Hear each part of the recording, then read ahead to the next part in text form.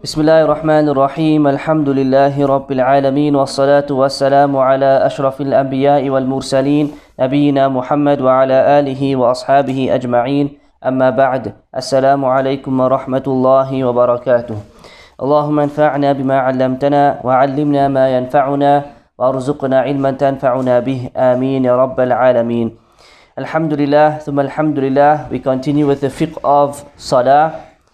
Babu Sifati Salah, doing the chapter which deals with the description of the Salah.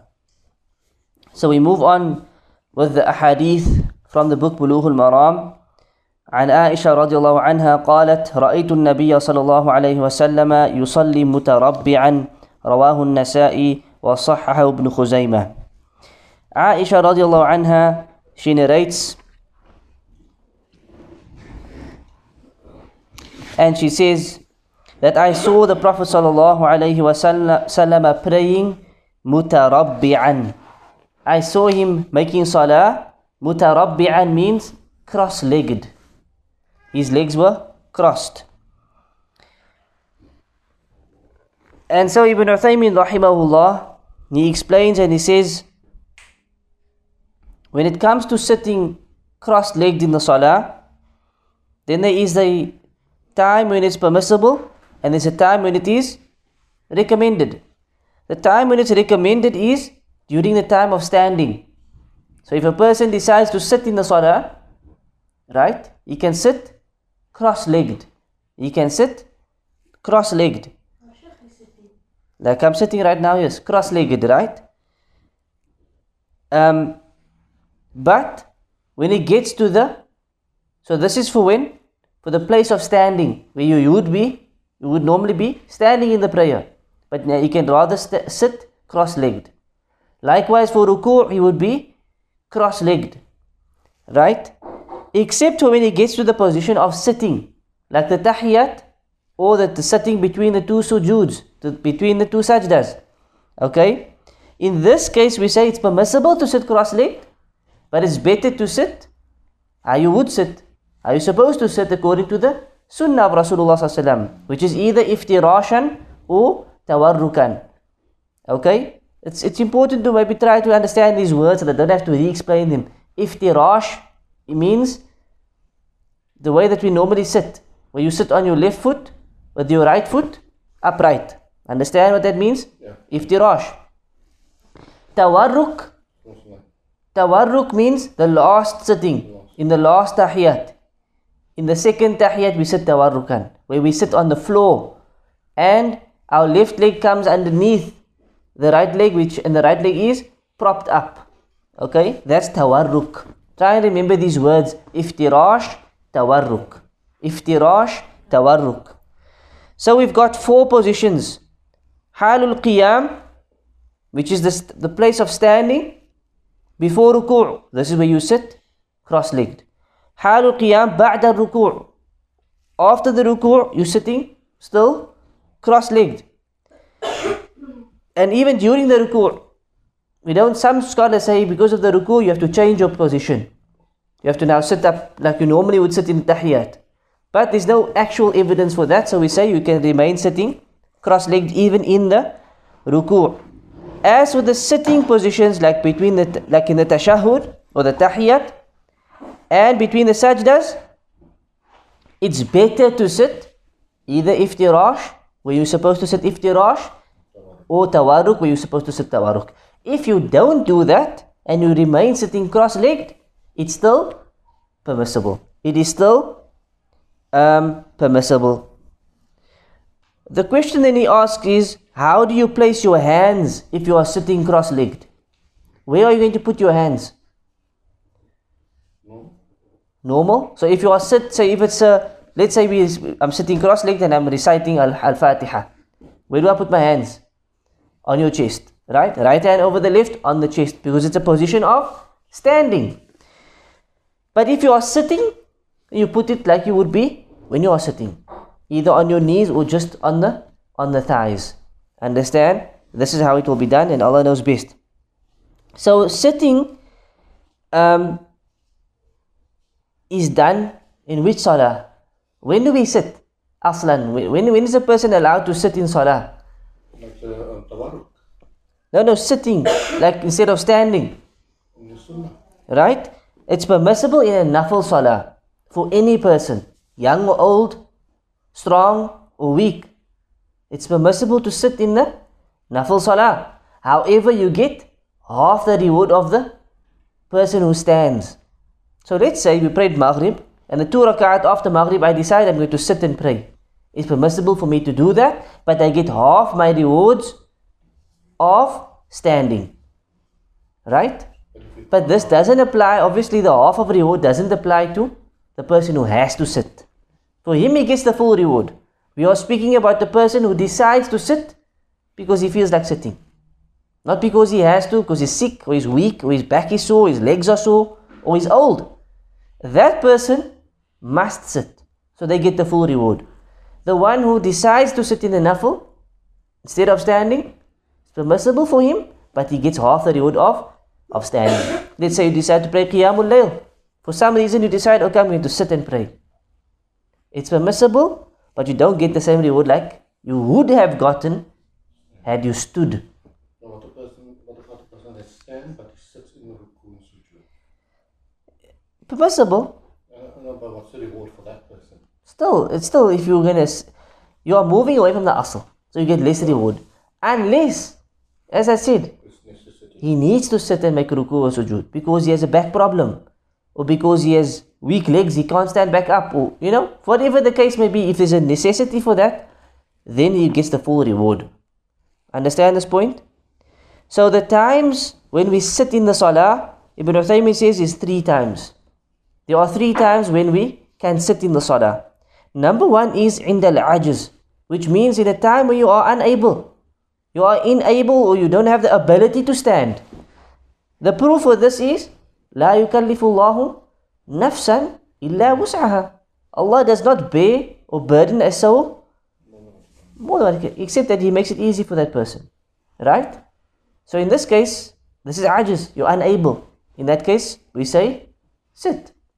In fact, the hadith says if he can't sit, he should lay down. If he cannot even make salah laying down, you can make salah with his eyes. But you make salah in your heart at least, if you are completely, bedridden and so forth. So that's the first scenario. The second scenario is عند الخوف. In the time of, what's khawf?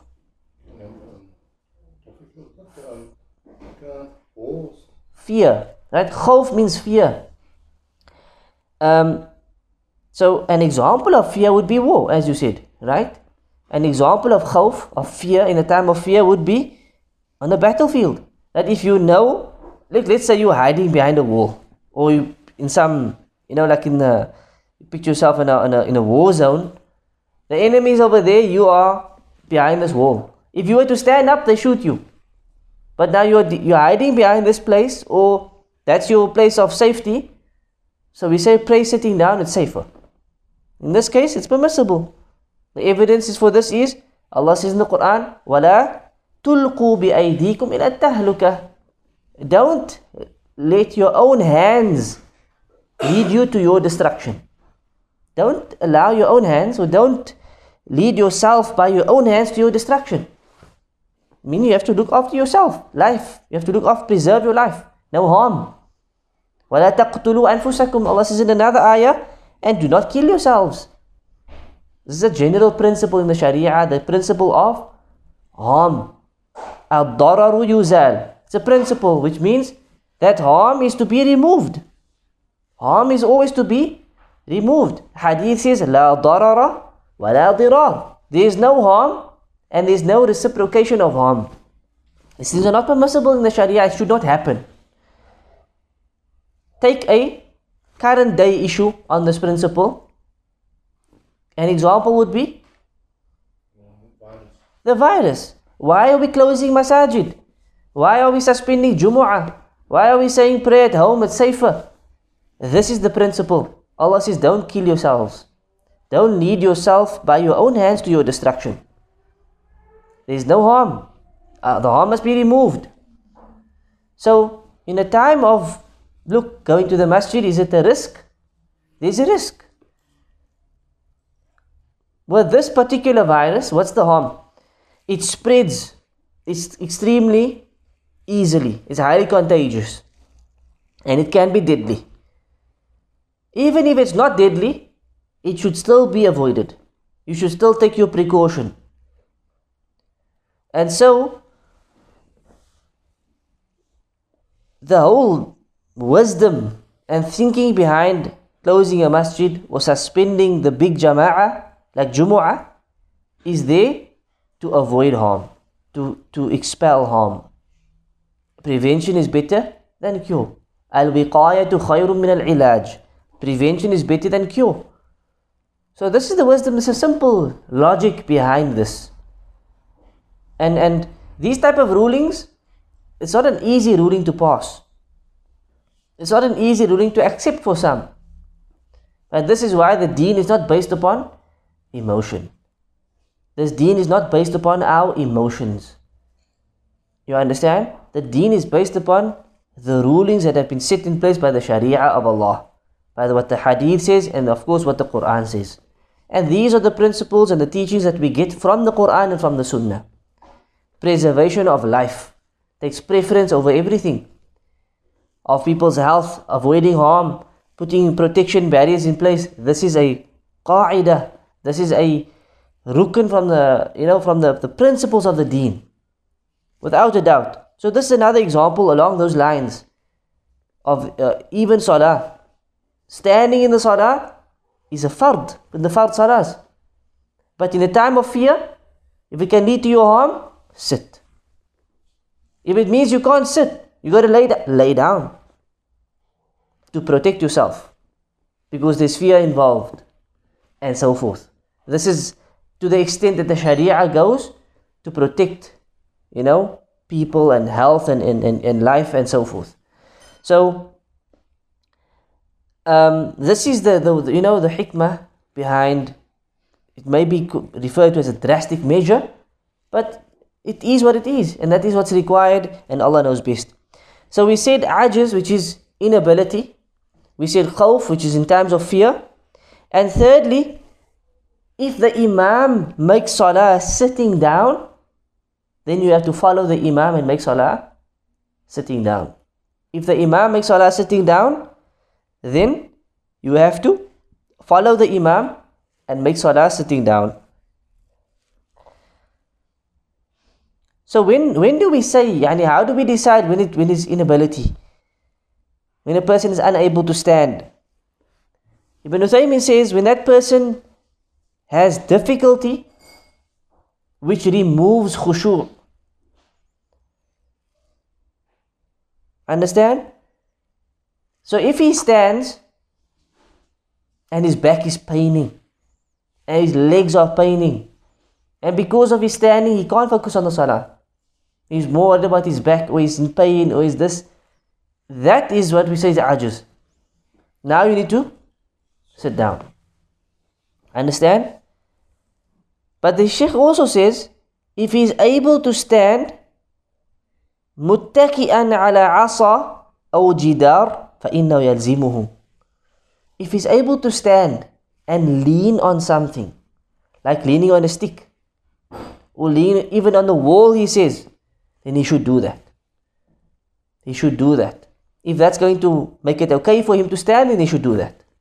But if none of that's possible, then we say, sit down. Understand?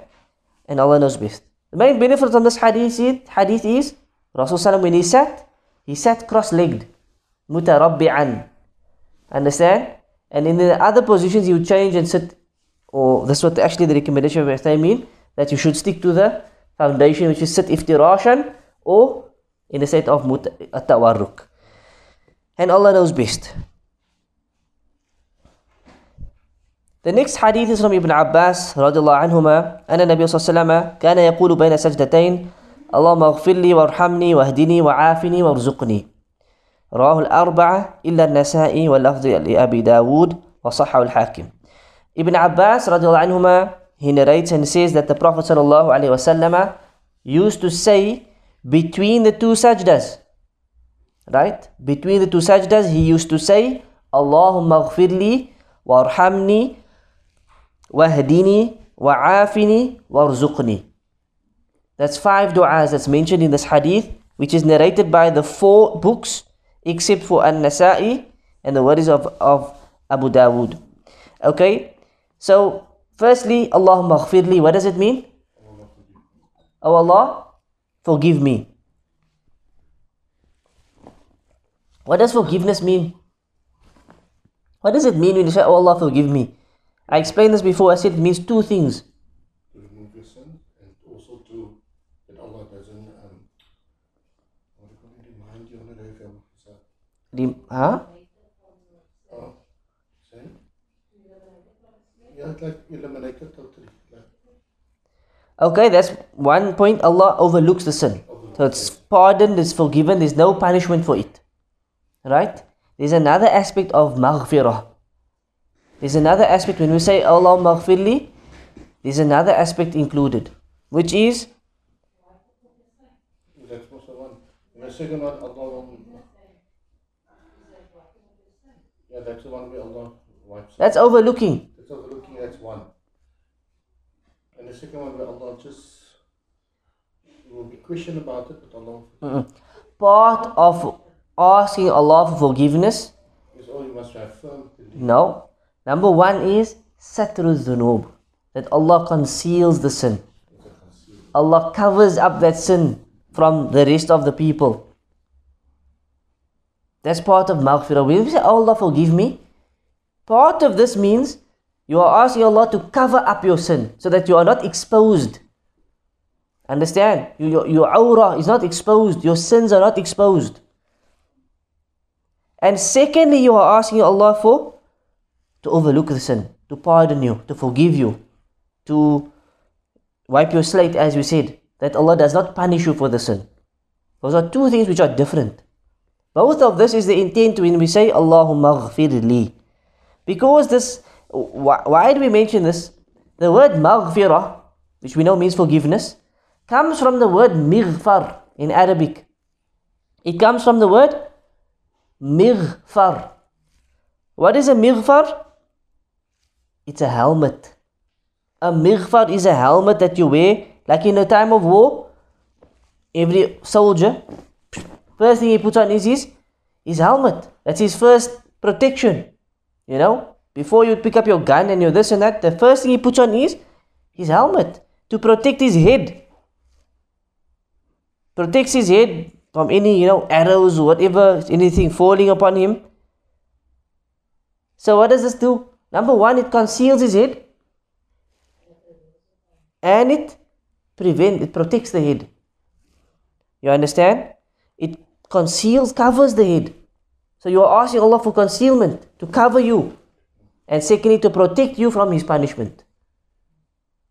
Like that helmet protects a person from physical harm. So the mighfar does 2 things. It covers the head, and secondly, it protects the head. Likewise, istighfar, we are asking Allah for concealment, that He covers our awrah, yani He covers our sins, He does not expose us. And secondly, we are asking Allah to overlook the sin, to forgive the sin, to protect us from His punishment. So every time we say Allahumma ghfirli, that's what you are saying. This is what it really means. Allah, even if you say astaghfirullah, the same thing. Astaghfirullah, oh Allah, I seek your forgiveness. Allahumma ghfirli means, oh Allah, forgive me. Astaghfirullah means, I seek your forgiveness, oh Allah. It's the same thing, just a different wording. Just a different choice of words. Because it means the same thing, because ighfirli comes from also maghfirah, and also astaghfirullah is the same word you are using, istighfar. Both is a form of istighfar, seeking Allah's forgiveness. Understand? So we say Allahumma ghfirli warhamni, and have mercy upon me in this dunya, in the akhirah. And we know the mercy of Allah is all encompassing. Wahdini, and guide me. Guide me. And this is part of Allah's rahmah, of course, but it's something more specific. You're asking Allah for guidance. And guidance, the Shaykh says, is of 2 types. The guidance of knowledge. Allah bestows us with knowledge. and guidance. And secondly, the guidance of tawfiq. That Allah gives us the tawfiq to act upon that knowledge, to fulfill and to believe firmly and sincerely. Because you get two types of people. You get the person who has knowledge but he doesn't act. And then you get another person who doesn't even have the first type of knowledge, where he has no knowledge. The first type of guidance, where he has no knowledge. So when we say Allahumma hdini or wahdini, we are asking Allah for two things: guidance and the tawfiq to act upon the knowledge and the guidance. We are asking Allah for knowledge and to the ability to act upon that guidance. Act upon the knowledge, sorry. This is true guidance. True hidayah is knowledge based. It's not to follow blindly. A person who follows blindly can never know for sure that he's upon the right path, because he's putting his trust in another person. He is following the sheikh, right? So he's a blind follower. A person who follows the Quran and the Sunnah, at least, yes, we of course we follow shuyukh and the understandings of the Quran and the Sunnah and so forth, but at least we know that there's the hadith. You understand? There's the ayah of the Quran and so forth. And that's what we've been doing through this, the study. We always bring the ayah, we always bring the hadith to show this is knowledge and it's knowledge based. And this is true hidayah. That this opinions, this methodology is based upon knowledge of the Quran and Sunnah. And that's true guidance. And Allah knows best. Wahdini wa'afini. Huh? Good. Good what? Good in everything, good health. No, good. Sorry? What is afini? Is like everything, like the rizq, health. Nope. Give me something good, abundance, Afini. Like afiyah. protection. Afini means, and give me good health. Give me good health. Afini is a dua for health. Afini min kulli marad, from all sickness and disease. So, Whether it's a disease of the body, whether it's a disease of the heart, you will ask Allah to rid you of disease. so we shouldn't say shifa, but afia. We want to afia. No, both is correct. Shifa means a cure. Oh, okay. Afia means health. Both is correct. May Allah grant you afia means good health. May Allah grant you shifa, grant you a cure. You understand? Both is valid. Both is valid in terms of dua. Both is valid. Right? Afia can go beyond health. Afia can also mean security and safety, protection. Like we say in the adhkar al-sabah and masa, the morning and evening adhkar, we say, Allahumma inni as'aluka al-afiyah fi dunya wal akhirah. Oh Allah, I ask you for safety, security, protection in this world and the akhirah. And we say again, Allahumma inni as'aluka al-afwa wal afiyah. Oh Allah, I ask you for your pardon and for your afiyah again.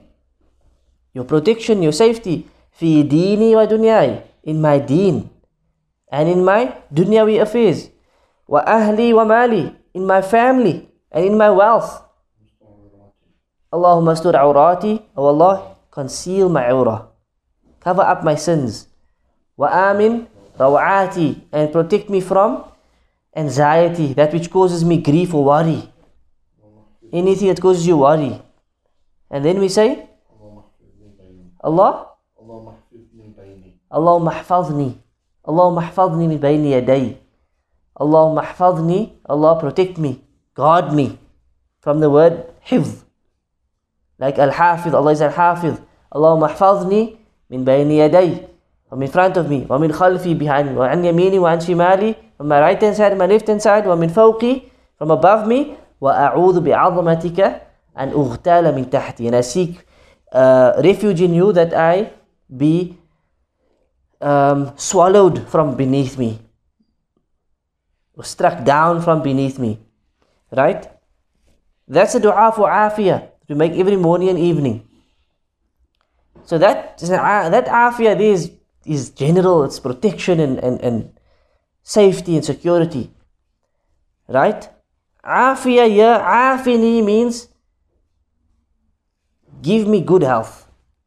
Another dua of the morning evening says, Allahumma, nope, Allahumma عافني في بدني اللهم عافني في بدني وعافني في سمعي وفي بصري.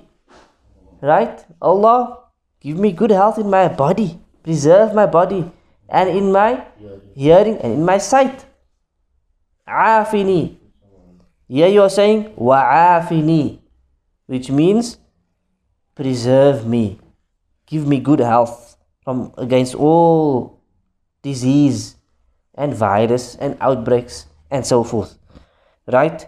And the Shaykh says whether it's a marad jismiyan, whether it's a physical marad, sickness of the body, or marad qalbiyan, even a marad against of the heart, sickness of the heart, this is included in this dua.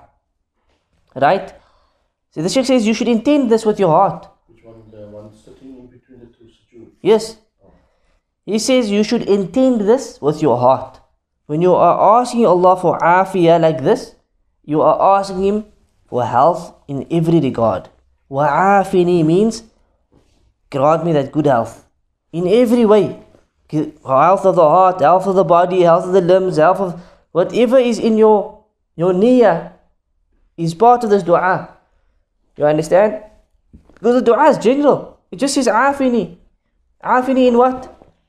Health in what? Goodness in everything. Give me good health in all of these ways. And then the Shaykh goes and he discusses for the next 2 pages. He speaks about the importance of health of the heart. And why the health of the heart is more important than one's physical health. He says, a person who has a sick heart, his heart is diseased. This is like destruction. A person can be destroyed, he can be doomed. A person whose heart, whose body is weak and diseased, or even his mind, his head, he's got mental issues, it's not as serious. It's not as severe upon him. And the Shaykh says, when you see people flocking to the hospitals, but they do not flock to the masajid, they're not eager to go to the masjid. Anything happens, hospital. He says, even you'll find a person, if one of their children, for example, has a fever, he will go in the middle of the darkness of the night. It's hot or cold. It can be freezing cold in the middle of the night. And phone up the doctor, get hold of the doctor, you can't get off to the emergency room, etc. To preserve the physical health of the child.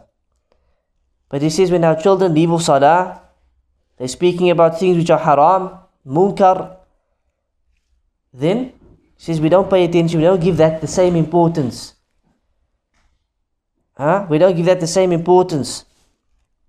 And this is well known to many people. This is the state of many people. And then he says that if this is the case, فَعْلَمْ أَنَّ الْوَضْعَ لَيْسَ بِالْحَسَنِ.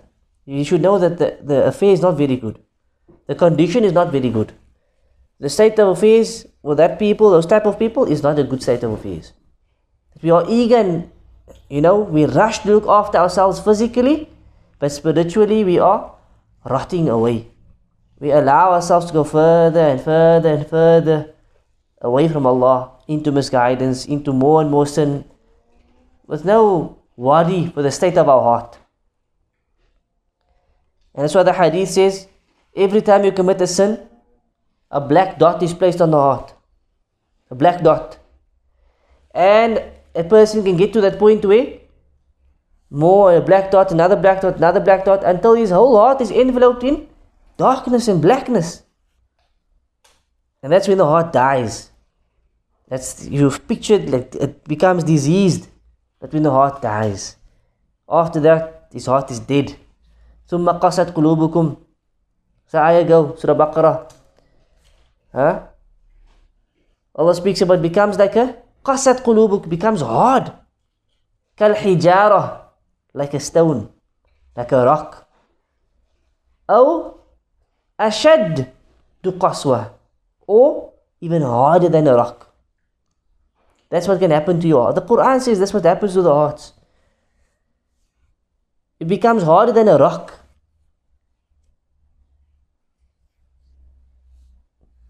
And if Allah subhanahu wa ta'ala says, لو أنزلنا هذا القرآن على جبل, had we sent down this Quran upon a mountain, what would happen to the mountain? لرأيته خاشعا متصدعا من خشية الله. That mountain would crumble out of fear for Allah. It will be humbled and crumbled out of the fear for Allah. And the question we have to ask ourselves is, if that's the mountain, how much of the Quran is not recited on our hearts? What happens to our hearts?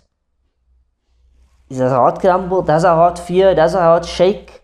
Is our heart humbled to the Kalamullah or not?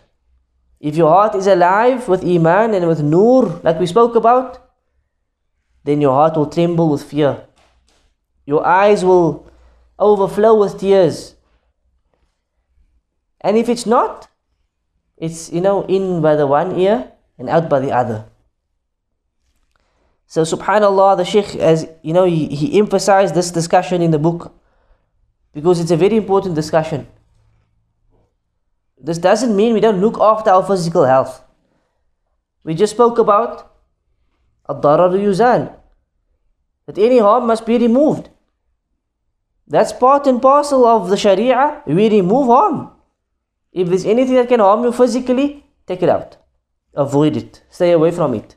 If it's going to make you sick, stay away. If you're allergic to something, it's haram for you to eat that thing.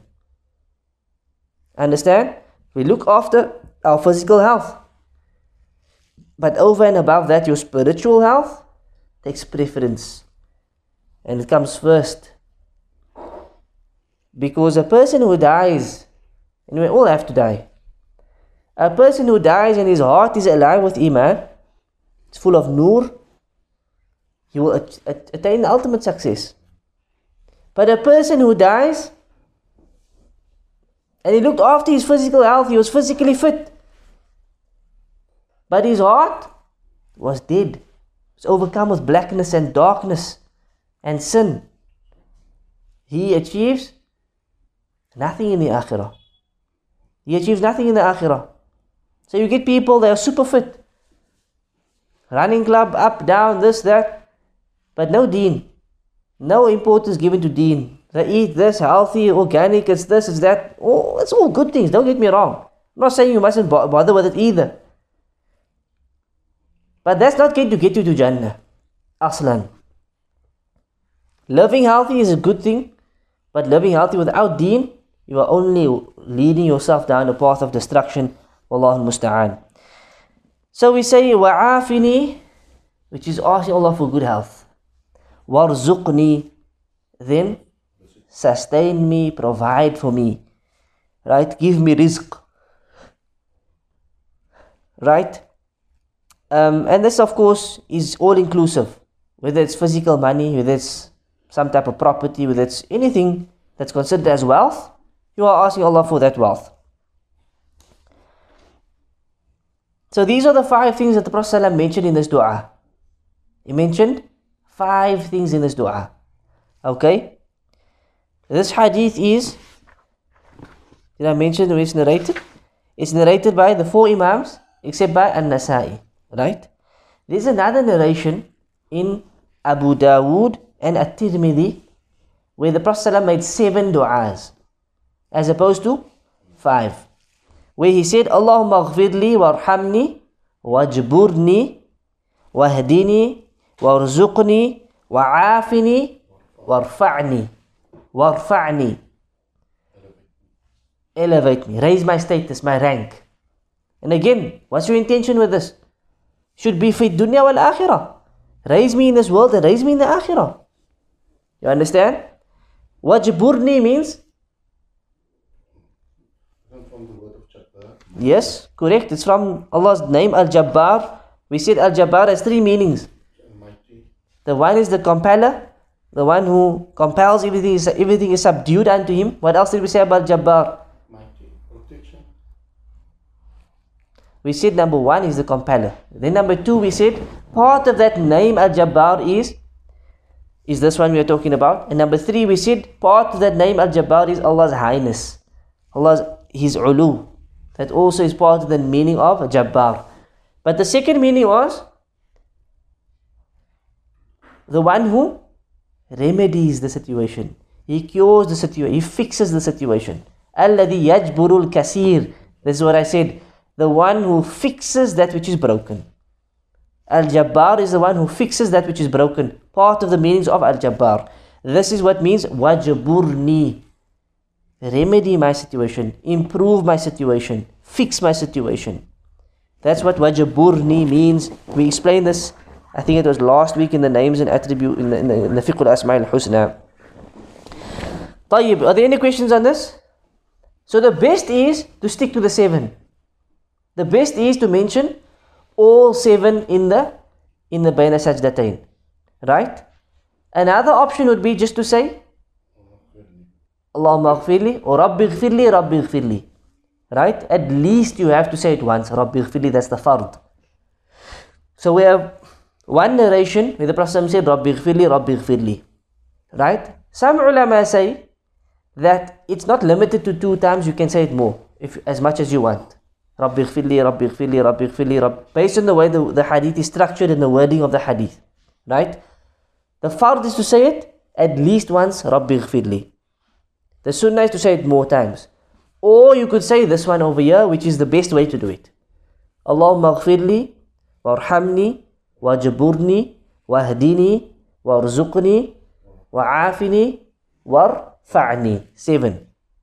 Right? Those 7, if you should learn it, remember it, and it becomes so easy to say as you go through the salah. Alhamdulillah. The next hadith is narrated by Malik ibn al-Huwayrith radiyallahu anhu, أنه رأى النبي صلى الله عليه وسلم يصلي. Malik, he saw the Prophet making salah. فإذا كان في وتر من صلاته لم ينهض حتى يستوي قاعدا. رواه البخاري. So he says that when he was in the witr of his salah, witr in this hadith doesn't mean witr salah. It means the odd numbers. Witr means an odd number, right? When he was in the odd number, or in terms of the raka'at, he did not stand up.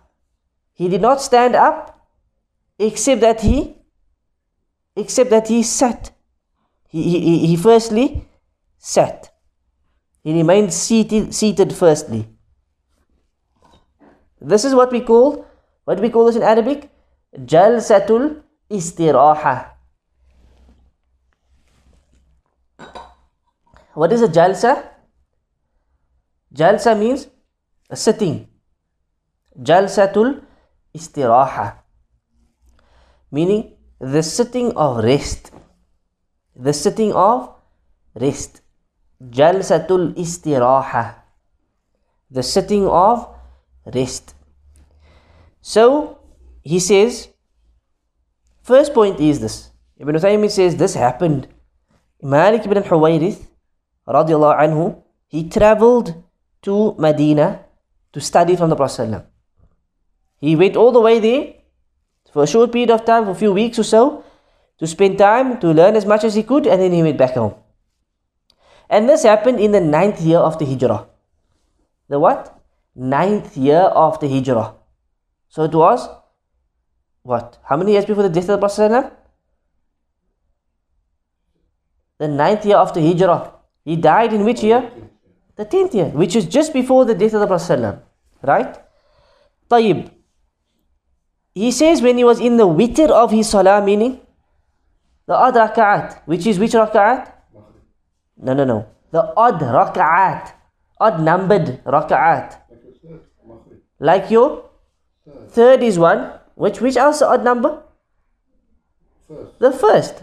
The first raka'ah is an odd number, and the third raka'ah is an odd number. Right? The first will apply to every salah. The third will only apply to, in this case, the third will only apply to Dhuhr, Asr and Isha, not Maghrib. Right? Because for Maghrib, the third is your final, you don't get back up. Right? So it only applies to the 4 rak'at players. No, just one. Okay, no. Right? Only applies to the 4 rak'at prayers in terms of the third rak'ah. The first rak'ah applies to all salah.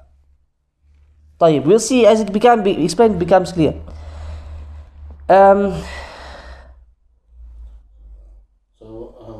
First rakah is like literally coming up from the first rakah, sit, then go to the second rakah. Correct. That's what he means. And then on the third one, going to the fourth one, sit.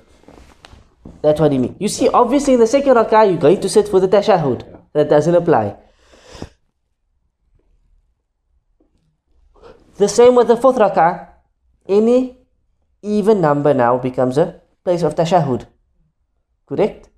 Whereas the odd numbers is a place either you go straight up, or for maghrib you will remain in tashahhud because that's the ras rak'ah. But in dhuhr, asr and isha, the third rak'ah will also be going all the way up again. He says he did not stand up, lam yanhad. He did not go straight up. Hatta yastawiya qa'ida, until he remained, except that he remained seated.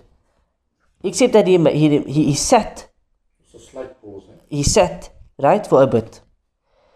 طيب, that's the hadith, that's the wording of the hadith. The benefits of the hadith is أن الإنسان ينبغي له أن يجلس إذا كان في وتر من صلاته اقتداء بالنبي صلى الله عليه وسلم. That a person should sit, as we described, out of adherence to following the Prophet sallallahu alaihi wasallam. However, there's a lot of difference of opinion over this. Should this be done? Is it necessary? When does it have to be done? Should everybody do it? And so forth. The ulama have differed. Because there are other ahadith that mentions that the Prophet ﷺ, when he stood up straight. Yani he did not sit. There are other ahadith that says when the Prophet ﷺ came up in these raka'at, he went straight up. He did not sit. You understand? In fact, majority of the ahadith say he went straight up. There was no mention of jalsatul istiraha. There was no mention of this sitting of rest. Do we all understand what's jalsatul istiraha? It's sitting between slight pause here. When you go up, yes. No, like I said, difference of opinion. Right? There's difference of opinion over this. Now, some ulama, they say, what's meant by this is, the Prophet ﷺ did it, and therefore it's a sunnah.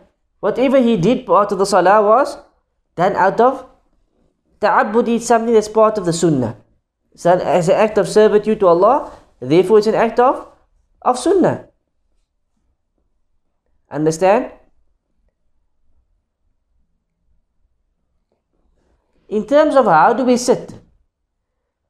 Will we sit tawarruk or iftirash? Iftirash. You sit iftirash, right? If you're going to do the jalsatul istiraha, we say you should sit as you sit when iftirash, right? So they say it's a sunnah ala sabil ta'abbud, meaning it's the way the Prophet made salah. If he did it, it's an act of worship, and this is why he did it, and that's why we should do it. Simple. The Prophet done it, khalas. Right? And also they say this hadith happened when?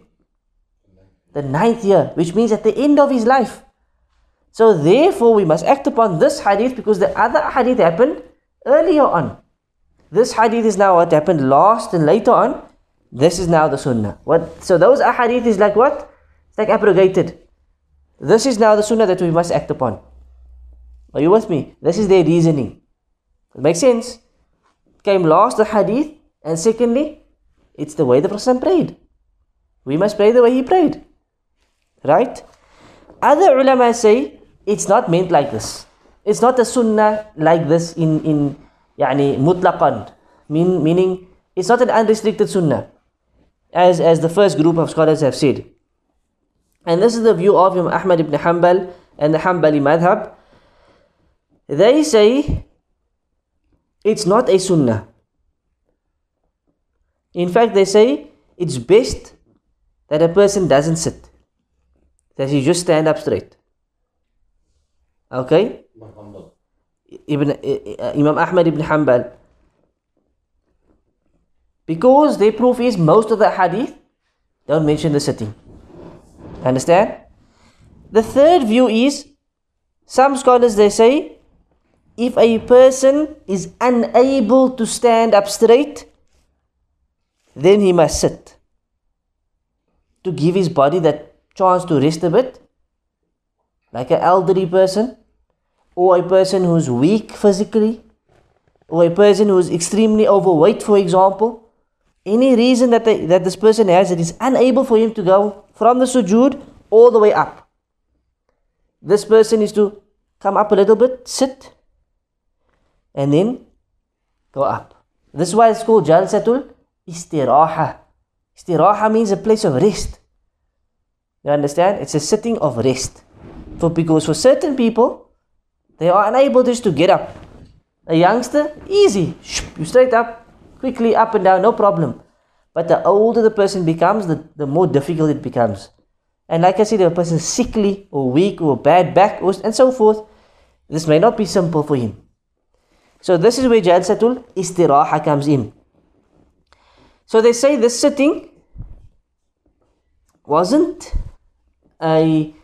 like a part of the salah, like it was, like the rest of the actions of the salah, the Prophet ﷺ was.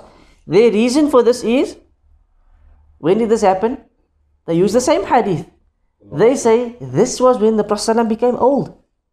This is when his body became slightly weaker. And so he needed this. As opposed to when he was younger, he never did it. You understand?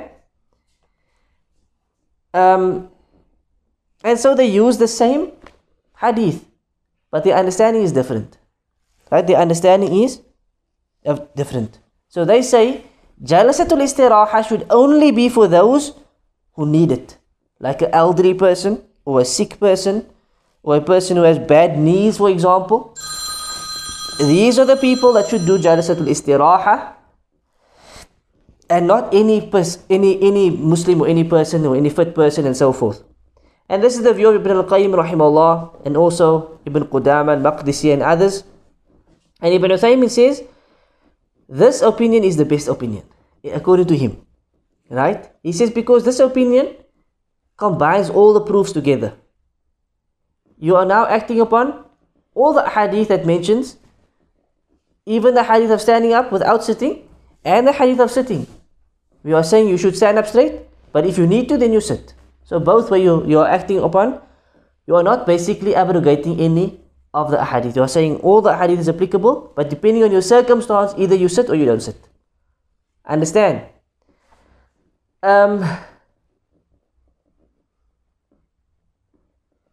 طيب. And the Prophet ﷺ also never mentioned it in any hadith. He never mentioned it. How did this hadith come about? This man says, I saw the Prophet pray like this. I saw him do this. You understand? Whereas he never actually made mention of it. This is basically what the Shaykh is saying. However, he says, whichever view you follow, this is a matter of ijtihad. It's not a clear-cut issue where you can say this view is undoubtedly the correct view and the opposing view is the incorrect view.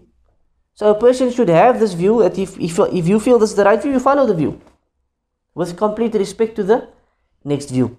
And he goes into some detail here about this, about ijtihad issues of scholarly dispute, where there's valid dispute, valid disagreement, right? Where there is scope and leeway for difference of opinion.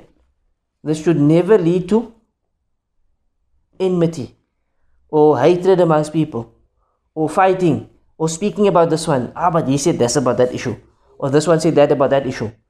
You understand? In these type of issues, the scholars differ over the same hadith, just in terms of the way they understood the hadith, within light of the other hadith as well. You understand? And this is why Ibn Uthaymin says, he goes into, like I said, into a lot of talk on this, that a person needs to understand this, that there's times of opinions where there's leeway, and then there's times where there's no leeway.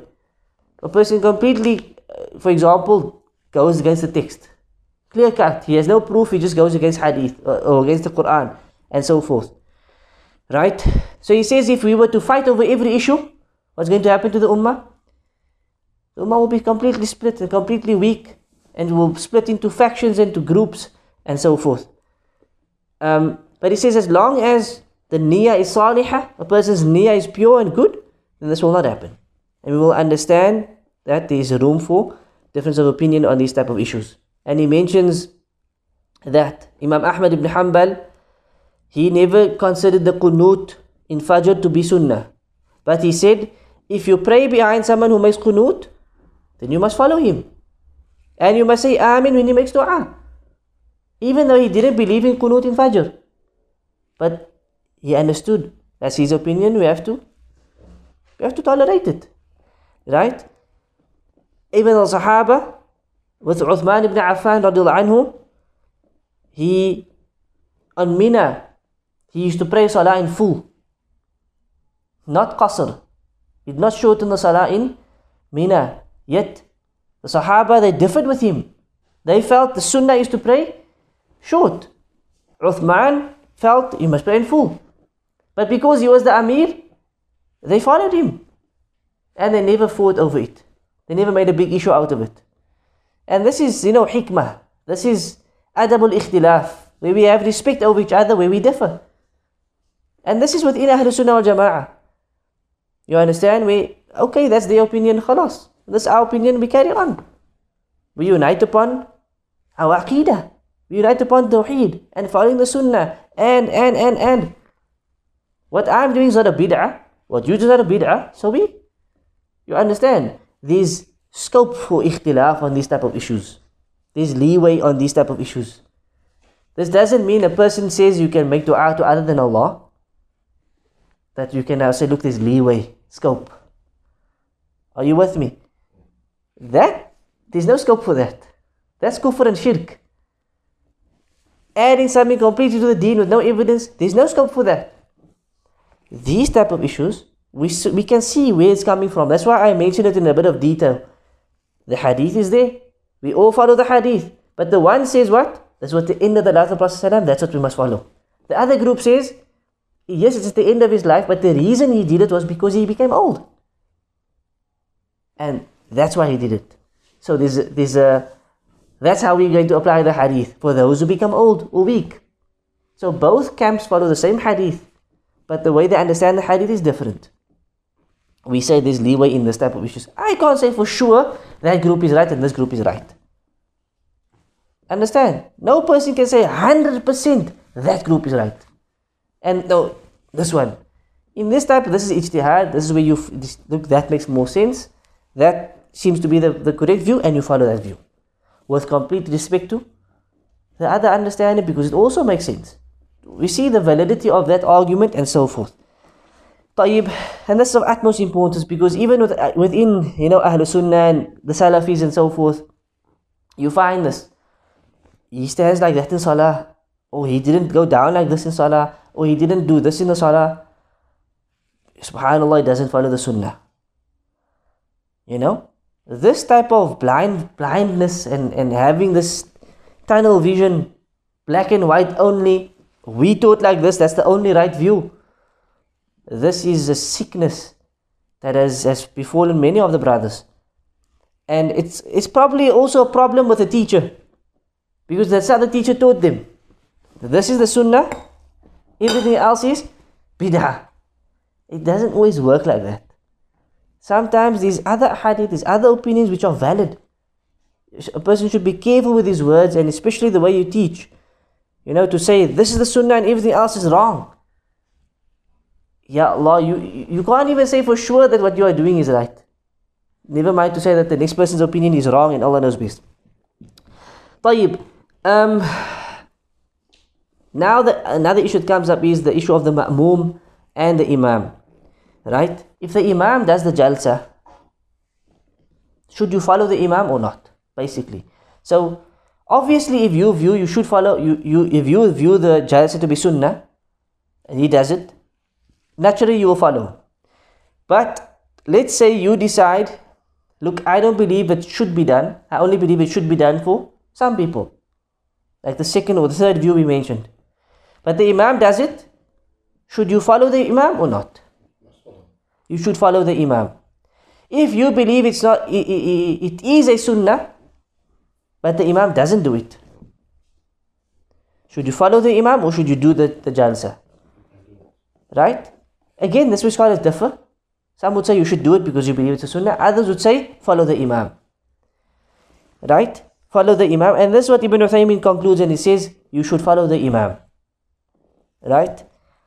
Firstly is a hadith which says إِنَّمَا جُعِلَ الْإِمَامِ لِيُؤْتَمَّ بِهِ, that the Imam has only been placed to be followed, to be imitated. So the way the Imam prays, we're supposed to pray. Right? For the most part. That's why we said if the Imam prays sitting down, you pray sitting down. It's part of this teaching. So we say in terms of the jalsa, Ibn Taymiyyah rahimahullah, he said, he was also asked this question, Shaykh al-Islam, and he said, it's best for the ma'moom to follow the Imam. And if he doesn't sit, even if he views, yani if the Imam doesn't sit and he views it the sunnah, he should not sit. Because he should imitate the Imam as much as he can. However, other opinions, I don't know if I mentioned that, I think I did. Ibn Uthaymin spoke about this and he said, if the Imam, let's say he sits iftirash, or he doesn't sit iftirash, he sits in a different way. Should you sit iftirash or should you sit in a different way? And the same with tawarruk. Let's say the Imam doesn't sit tawarruk. Should you sit tawarruk knowing it's the last rak'ah, or should you sit the way he's sitting? You should sit tawarruk. In this case, you don't follow the Imam. So the question could be asked, what's the difference? Right? Number one, the first answer, even with Raf'ul Yadayn, raising the hands, takbiratul, before the ruku, coming up from the ruku, coming up from the first tashahhud, we raise the hands. Right? Let's say the Imam doesn't do it. Do we raise the hands or not? We raise the hands. Two evidences. Number one is, some of them are established sunnahs. Right? There's no difference of opinion over them, or the difference is very weak. Like the raising the hands is a clear-cut sunnah, an authentic hadith. The other issue is tawarruk and iftirash, clear sunnahs. If the Imam decides he can't do it, or he is too lazy to do it, you follow the sunnah. And the other evidence is that raising the hands and sitting differently, there's not a big difference in that to what the Imam is doing. And you don't see any difference between the two really. Understand? Whereas if the Imam goes straight up and you remain seated, there's a big, you can see the difference now, right? Imam's gone up and this guy's still sitting. Imam's half is the Fatiha and he's only coming up now. So there's a slight difference in the way the salah is being prayed. But the raising of the hands in between, it's something minor. There's no real difference between you and the Imam. And even the way he makes his feet. Even if you could say the way he stands with his hands. He puts his hands on his navel, below his navel. Should you do the same thing? No. You believe it's on the chest, put it on the chest. Because you are not differing with the Imam much. You understand? Whereas sitting while the Imam doesn't sit, it's a big difference. This is the other reasoning the Shaykh uses, and Allah knows best. So in terms of the Jalsatul Istiraha, if the Imam does it, do it. If he doesn't do it, don't do it. In terms of other sunnahs, like minor things, follow the sunnah, whether the Imam does it or not. Right? And obviously that's a big discussion. Sometimes there's a lot of difference of opinion over that. Over, should we do this, when should we not, and so forth. Allah knows best. هل قال أحد بوجوب جلسة? Does any scholars regard it as wajib? Jalsat al-istiraha. Do any scholars say it's wajib? No scholar says wajib. Except Ibn Uthaymin says, some of the latter day guys who came, and listen to the wording he uses. Al-mutashaddidin fi ittiba'i sunnah. Some of the brothers who were severe when it came to following the sunnah. He says, some of those who came later on who were severe, mutashaddid, when it comes to following the sunnah. Perhaps like the Khawarij, you could say yes. Traits of the Khawarij is severity. But even some of the, today's time, the Salafi brothers, like I said earlier, to them, that's the Sunnah. And so they impose it upon others, and if they see a person doesn't do it, they write him off. They refute him. They chuck him out. They regard him as misguided, as an innovator, as this, as that. Because of that severity that's within them. And that's usually because of a small amount of knowledge.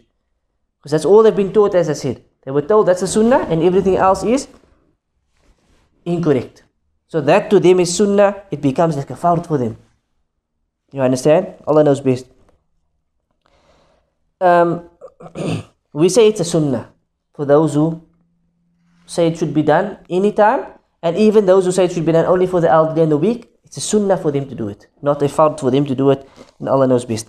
And then the hadith also said حَتَّى يَسْتَوِيَ جَالِسًا وَقَاعِدًا, meaning there has to be a pause in the jalsa. There must be tuma'nina, which we spoke about, that pause. So there's no use you do a half a jalsatul istiraha. You understand?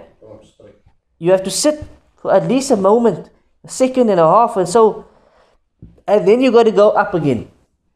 But not just to sit and to go. It doesn't count as jalsatul istiraha. You understand? You're now doing like a half a sunnah, which doesn't count.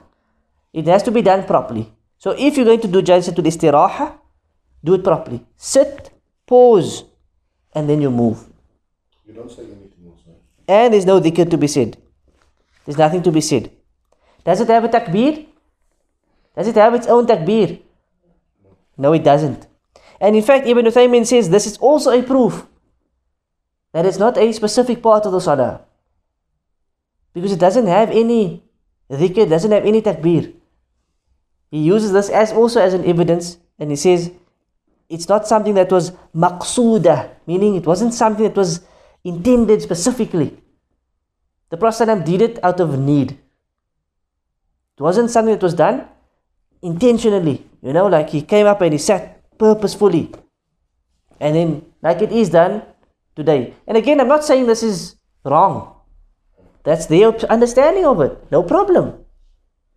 This group of scholars are saying it wasn't something maqsoodah. It wasn't something intended specifically. It happened, by the way, because of need to take a pause and then I'm go up. But it doesn't have its own takbir, nor any specific dhikr. Right? So when do you say the takbir then? If you're coming up. Right? So either you can say it as you come up, or you can sit and then say it. You understand? So the correct thing technically would be is to, as you are coming up, is to say it. Because that's what the hadith says, when you're coming up, you should say the takbir. And not wait till you sit first and then say it. You understand? What's the danger with this?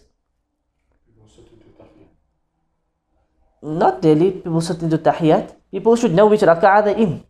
The danger with this is, if the Imam says Allahu Akbar, then he sits, pauses, then goes up. Some people will go straight up and they will precede him. You understand? So that's the slight danger that comes about with it. Okay? But the Shaykh still says you should say it as you're coming up. And those who can see you will sit with you. Understand? To be on the safe side, I would personally delay it just a little bit. Just a little bit. Maybe as you're about to sit, you can start the takbir, sit for, and then you go up. Allah knows best. Because the takbir then looks like it's part of the sajda or the jalsatul istiraha, but it's not. It's part of coming up from the sajda to the standing position. You understand?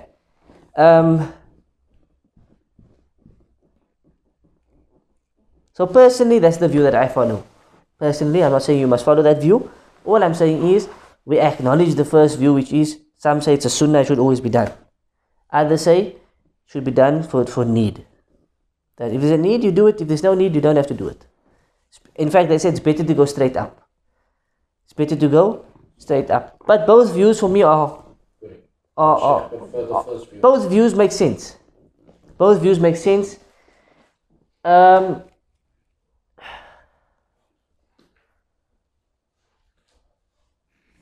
prefer the third view that I mentioned. The first is it's a sunnah, everybody should do it at every time, every moment. Second view is it's not a sunnah at all. And the third view is it's a sunnah for certain people for certain times. Like the old, the weak, the elderly, the tired. For them they should do it, the others should go straight up. Because for me, that the view encompasses all of the ahadith. Hadith which mentions going straight up, and the hadith which mentions sitting. That was for a specific reason, and Allah knows best. وصلى الله على نبينا محمد وعلى آله وصحبه أجمعين سبحانك اللهم وبحمدك أشهد أن لا إله إلا أنت أستغفرك وأتوب إليك.